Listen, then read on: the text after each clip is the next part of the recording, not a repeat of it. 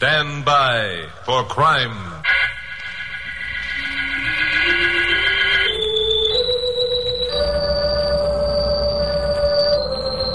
Hi, Chuck Morgan again. You know, in a city the size of Los Angeles, where I work as a newscaster on radio station KOP, crimes occur so frequently, and law enforcement agencies operate with such a maximum amount of efficiency, that unless a crime has an unusual angle or twist to it, it doesn't make particularly good copy from a news point of view. Well, we had one of those unusual angle crimes in L.A. about a month ago. It wasn't just one crime, it was a whole series of them. And what gave the twist was, oddly enough, lack of clues. No telltale cigarette stubs. No strand of hair or thread from a torn garment. Nothing. It was uncanny. I reasoned that if I could uncork the answer to this one, I'd really have a story that would make good copy. Well, it was on a Wednesday afternoon that I picked up Carol Curtis, my blonde secretary, at a downtown street corner. Carol had been going in for welfare work lately and had been attending a meeting.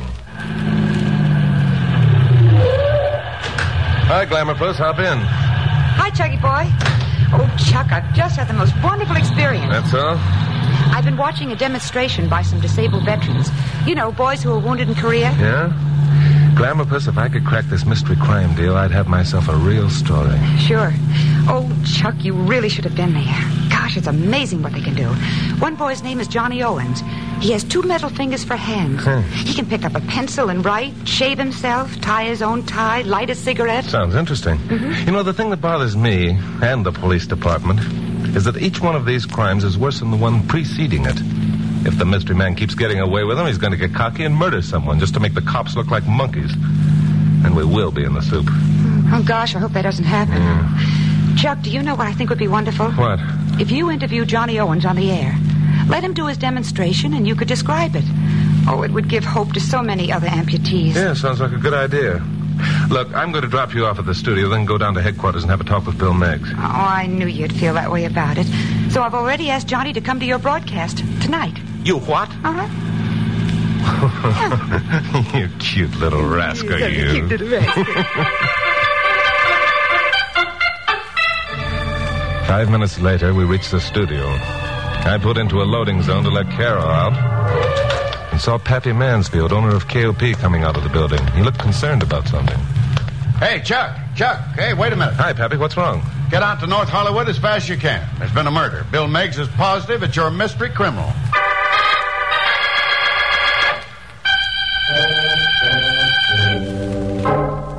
Well, it had happened. Murder. The address Pappy gave me was a 2-story house on Kling Street. When Carol and I... Of course, Glamour Puss insisted on coming along. When we got there, it was late in the afternoon.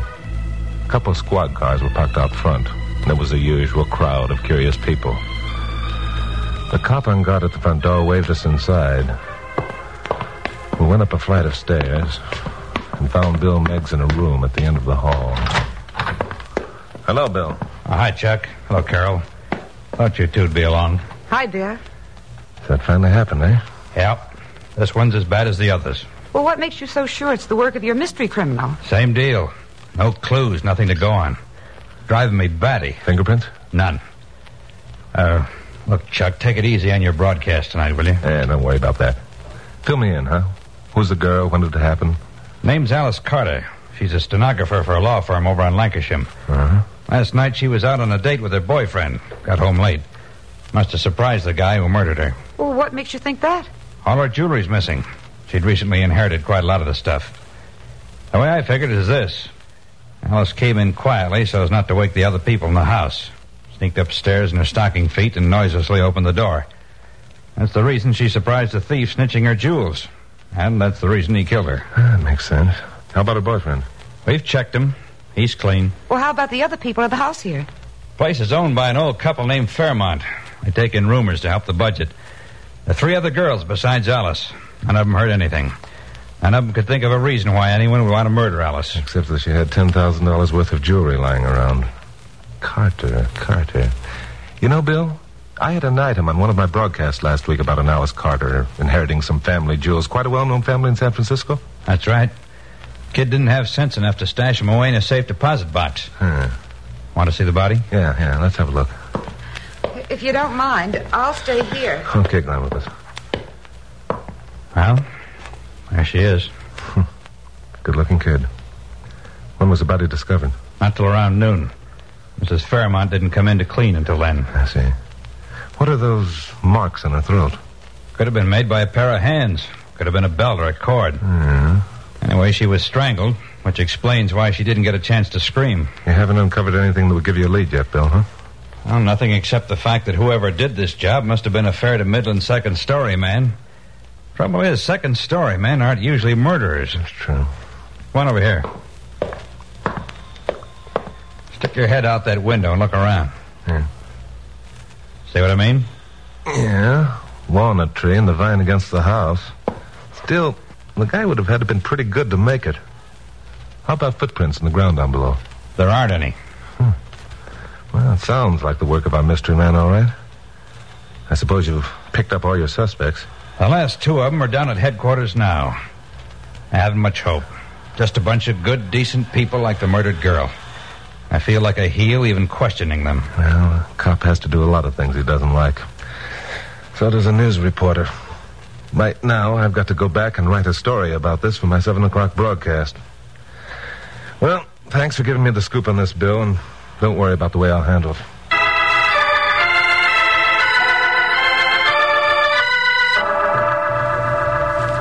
I wanted to get away from there fast.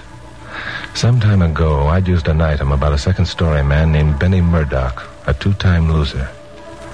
2 months ago, which is about the time the mystery crime man had begun his operations, Benny had been released.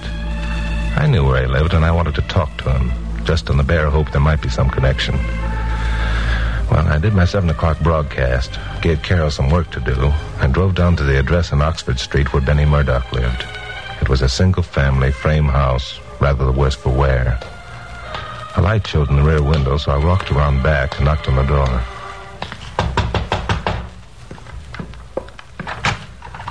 What do you want? I want to talk to Benny. Is he in? Who'll I say wants to see him? Chuck Morgan. Chuck. Well, so you're him. I don't know what you mean by that, but I'm Chuck Morgan. Is Benny home? Not to you, he ain't. On your way, you lousy squealer. Benny don't want no part of you. Hey, get out of here. I'll call the cops. Why don't you, Bess? It'll save me the trouble. What do you mean by that, Crack? How do you know my name? Benny mentioned your name several times when I interviewed him a couple of months ago. And you can take that crack any way you want to. Where's Benny? He ain't here. Where is he? None of your business. Okay, Bess, if that's the way you want to play. Hello, Benny. Come on out and be sociable. Sure, Morgan. I was just going to do that anyhow. Sit down. Make yourself comfortable. Anything I can do for you? Benny, are you going to let this meathead get Take away? it easy, Bess. That ain't no way to treat a guest. Now, what's on your mind, Mr. Morgan? Just a couple of questions, Benny. Where were you last night when that girl out in North Hollywood was murdered? How do you like that? Who does this guy think Shut up, he is? Bess. I'll do the talking. You want to know where I was, Morgan? Yeah. Sure, I'll tell you. I was playing snooker over at Abe Berman's. You can prove that. Come on, wait a minute. Abe Berman's joint was closed up 2 weeks ago. No kidding. Benny, are you nuts? You got an alibi. Tell the jerk. You let me handle this, Bess. All right, anything else you want to know, Morgan? Okay, Benny, so you hate my guts. We'll let it ride that way. However, get this through your head. I'm down here to do you a favor, nothing else. You're down here to do me a favor, huh? Yeah. Well, there's one for the book. Well, just tell me about it, Morgan. I'm dying to hear the punchline. Sure, I'll tell you. The guy who murdered that girl was a second-story man. He was pretty good at his trade. Well, that's me, all right. There ain't no better second-story man in the profession than Benny Murdoch. Benny, are you going screwy or something? Morgan here thinks you murdered the babe. Oh, let him. Let him think anything he wants. Got my reputation to think of. Somebody says they're a better second-story man than me, they're crazy. I can prove it. Did you prove it last night, Benny? Don't answer him, Benny. Bess, I don't want to have to tell you again to shut your trap. Now, you get over there behind Mr. Morgan and don't speak till you're spoke at. Now, Mr. Morgan, what was this favor you were saying you done for me? It isn't much. Sooner or later, Bill Meggs is going to remember that you're the best second-story man in the business, and he might come around asking questions. So? So, Unless you've got the answers, you better leave town. You see, Bess? That's Mr. Morgan's favor. He's giving me a tip. He's telling me to get out of town unless I got some answers. You're a fool if you listen to him. Well, maybe I am, maybe I ain't. Looks like Mr. Morgan's the right guy after all. He's given me plenty of time to take a powder if I ain't got the answers, huh? That's right, Benny. So I take it on the lam. So then the cops figure I strangled that babe in North Hollywood whether I did or not.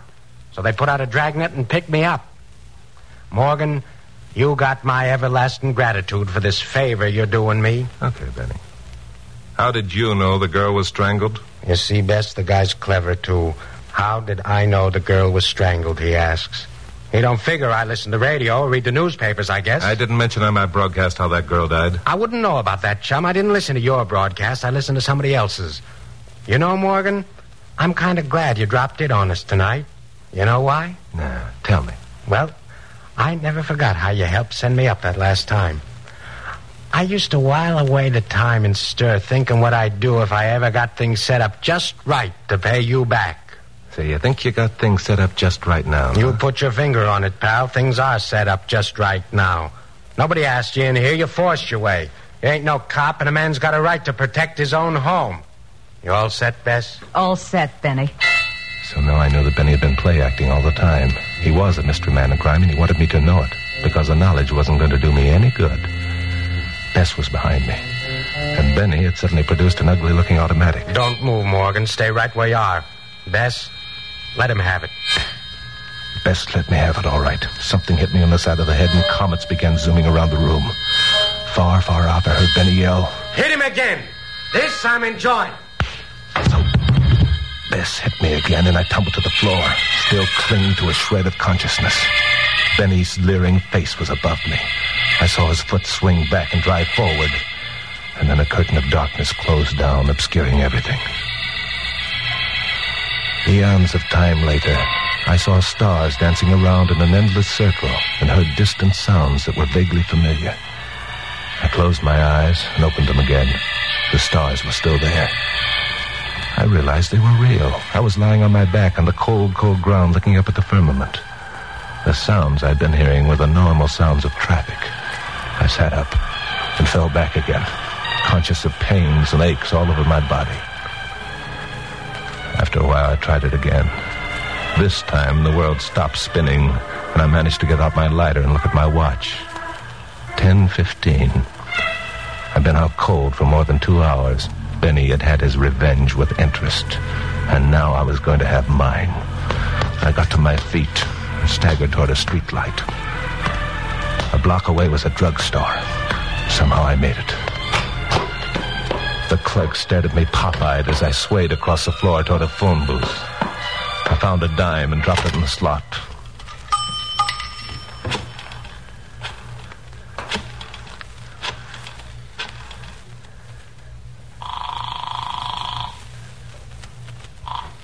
Police headquarters. This is Chuck Morgan. I want to speak to Bill Meggs. Just a minute. Meggs speaking. Bill, this is Chuck. I've got your boy. He's Benny Murdoch, the second-story man. He's practically confessed. Murdoch? Yeah. Chuck, you've missed the boat, but good. Murdoch was picked up last evening on a drunk charge and spent the night in a tank at Lincoln Heights.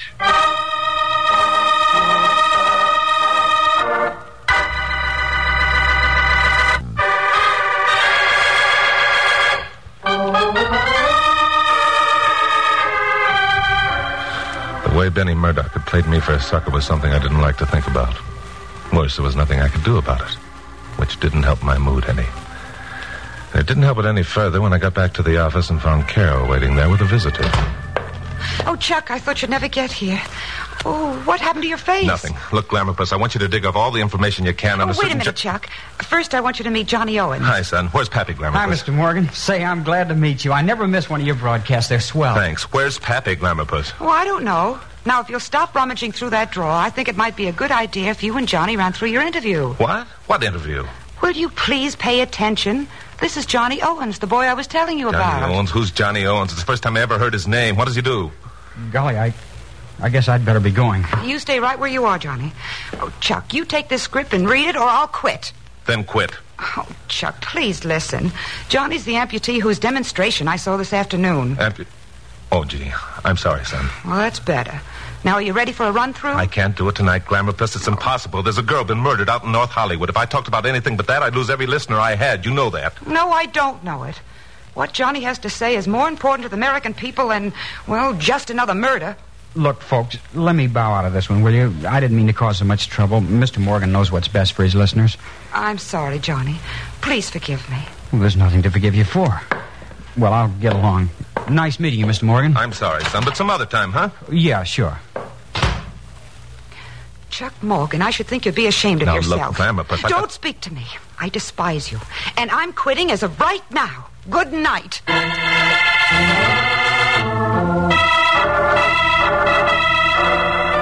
Well, this was great. This was wonderful. Besides feeling like a sucker, I now felt like a first-class heel. Well, I did my 11 o'clock broadcast, and I told my audience absolutely nothing more about the North Hollywood murder than they already knew. Well, after the broadcast, I drove out to Kling Street.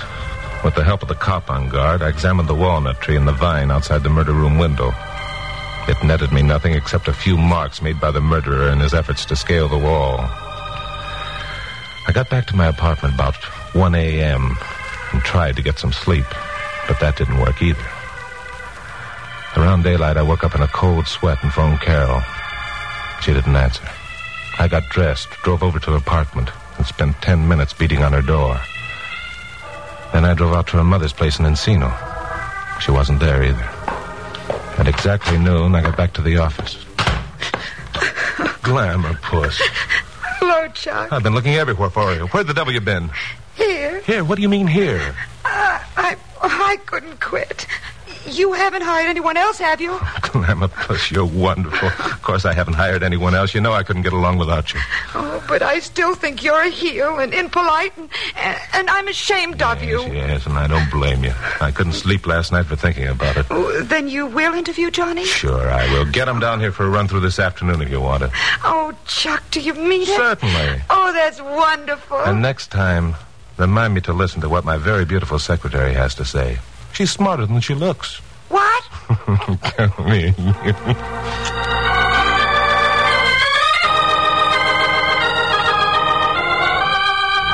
Well, at least I felt a little better.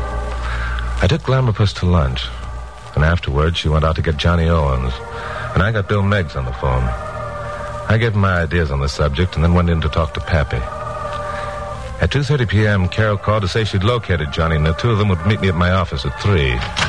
At 3 straight up, they arrived. Hello, Chuck. Here's Johnny. Hi, Carol. Hello, Johnny. Hi, Mr. Morgan. Pappy, what are you doing here? Chuck asked me to sit in, Carol. Gosh, it's mighty decent of you to do this, Mr. Morgan. Bill, for heaven's sakes, what is this? Did all you people come in for a free demonstration before we went on the air? It amounts to that, Glamourpuss. Johnny, this is Pappy Mansfield, owner of KOP. Hello, son. Nice meeting you, Mr. Mansfield. And Johnny, this is Bill Meggs. Hi, Mr. Meggs. Hi, Johnny. Johnny, Bill is from police headquarters. Oh, I see. Then you know.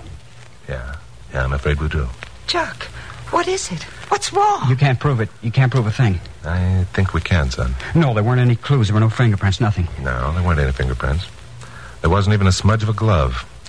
That's why we began thinking of people without fingers. Oh, Chuck. Chuck, it can't be true. I didn't mean to kill her. I didn't. She just stood there staring at my hooks. And there was that awful look of horror on her face. She couldn't move or speak. She just kept staring at my hooks, and something snapped inside me. I just had to do it. I just had to show her that I could use those hooks like a normal person uses his hands. That's why you committed the robberies, isn't it, son? You wanted to show people you could do everything that anyone else could do. People always stared at me. Oh, sure, they'd watch my demonstrations and they'd say it was great, but they wouldn't give me a job. They pitied me. They didn't have time, or they weren't willing to listen if there was anything else they had to do. Like you, Mr. Morgan. You didn't think it was important yesterday to have me on your broadcast. Well, I showed you. I showed you all. Johnny, you're right. I feel almost as much guilt in this as you do. It isn't you who murdered that girl out in North Hollywood, Johnny, any more than it's I. And a lot of other people who couldn't take the time to listen and understand. Now, wait a minute, Chuck. Let's take it easy. Murder's murder. Yeah, Bill, I know. No. I wish I didn't know. Johnny will have to pay his debt to society. But society's got a debt to pay to guys like Johnny Owens, and I'm going to... Johnny, don't do it. Stand back, all of you. I don't want to have to demonstrate on you how a guy with hooks can handle a gun. This is the end of the trail for me. I'm glad it's over. I've been trying to lick this thing ever since they shipped me out of Korea. I guess I chose the wrong way. I know it now, but maybe I'll have helped some other men who might be thinking along the same lines. Now, wait a minute, Johnny. Let me finish. It's people like you, Mr. Morgan, who are in a position to do us a lot of good. Remember that. I'll remember it, son. And Miss Curtis, well, I've never met a nicer person. I wish they were more like her. She didn't offer sympathy or pity. She recognized that men like me are capable of doing the things any normal person can do, that we're self-reliant. Too bad I met her too late. You're lucky to have her, Mr. Morgan. Yeah, I know. Oh, Johnny. It's okay, Miss Curtis. Don't you feel bad about me. I'm doing what I know is right. So I'll let you all take it from here. So long, everyone. Pappy, stop him!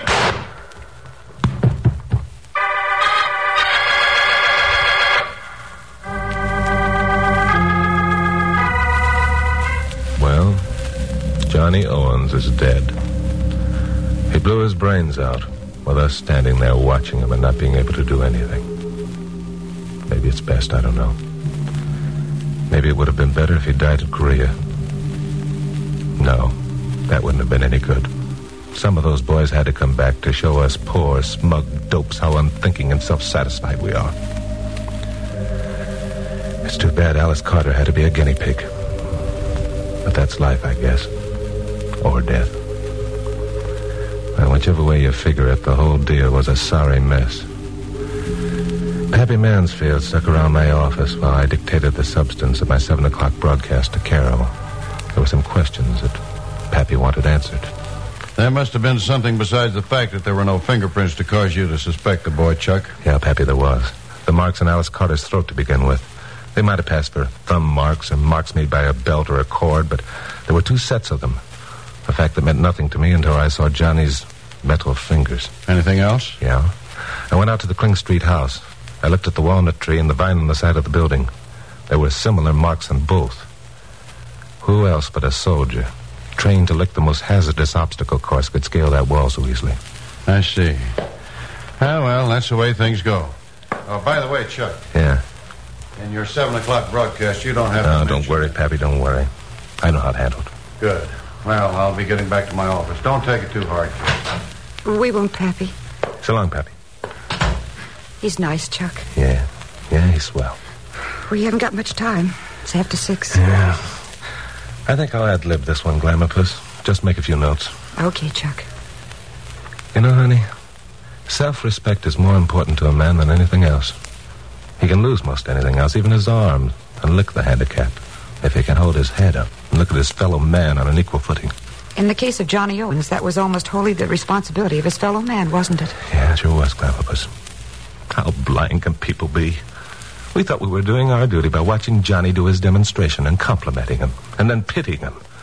We forced him to prove he was our equal. Honey, we owe so much to those boys. So big a debt. Do you think we'll ever open our eyes and realize that we've got to help? You're in a position to help, Chuck. More than anyone. That's the last thing Johnny said. Yeah. He said something else, too, Glamourpuss. Yes, Chuck?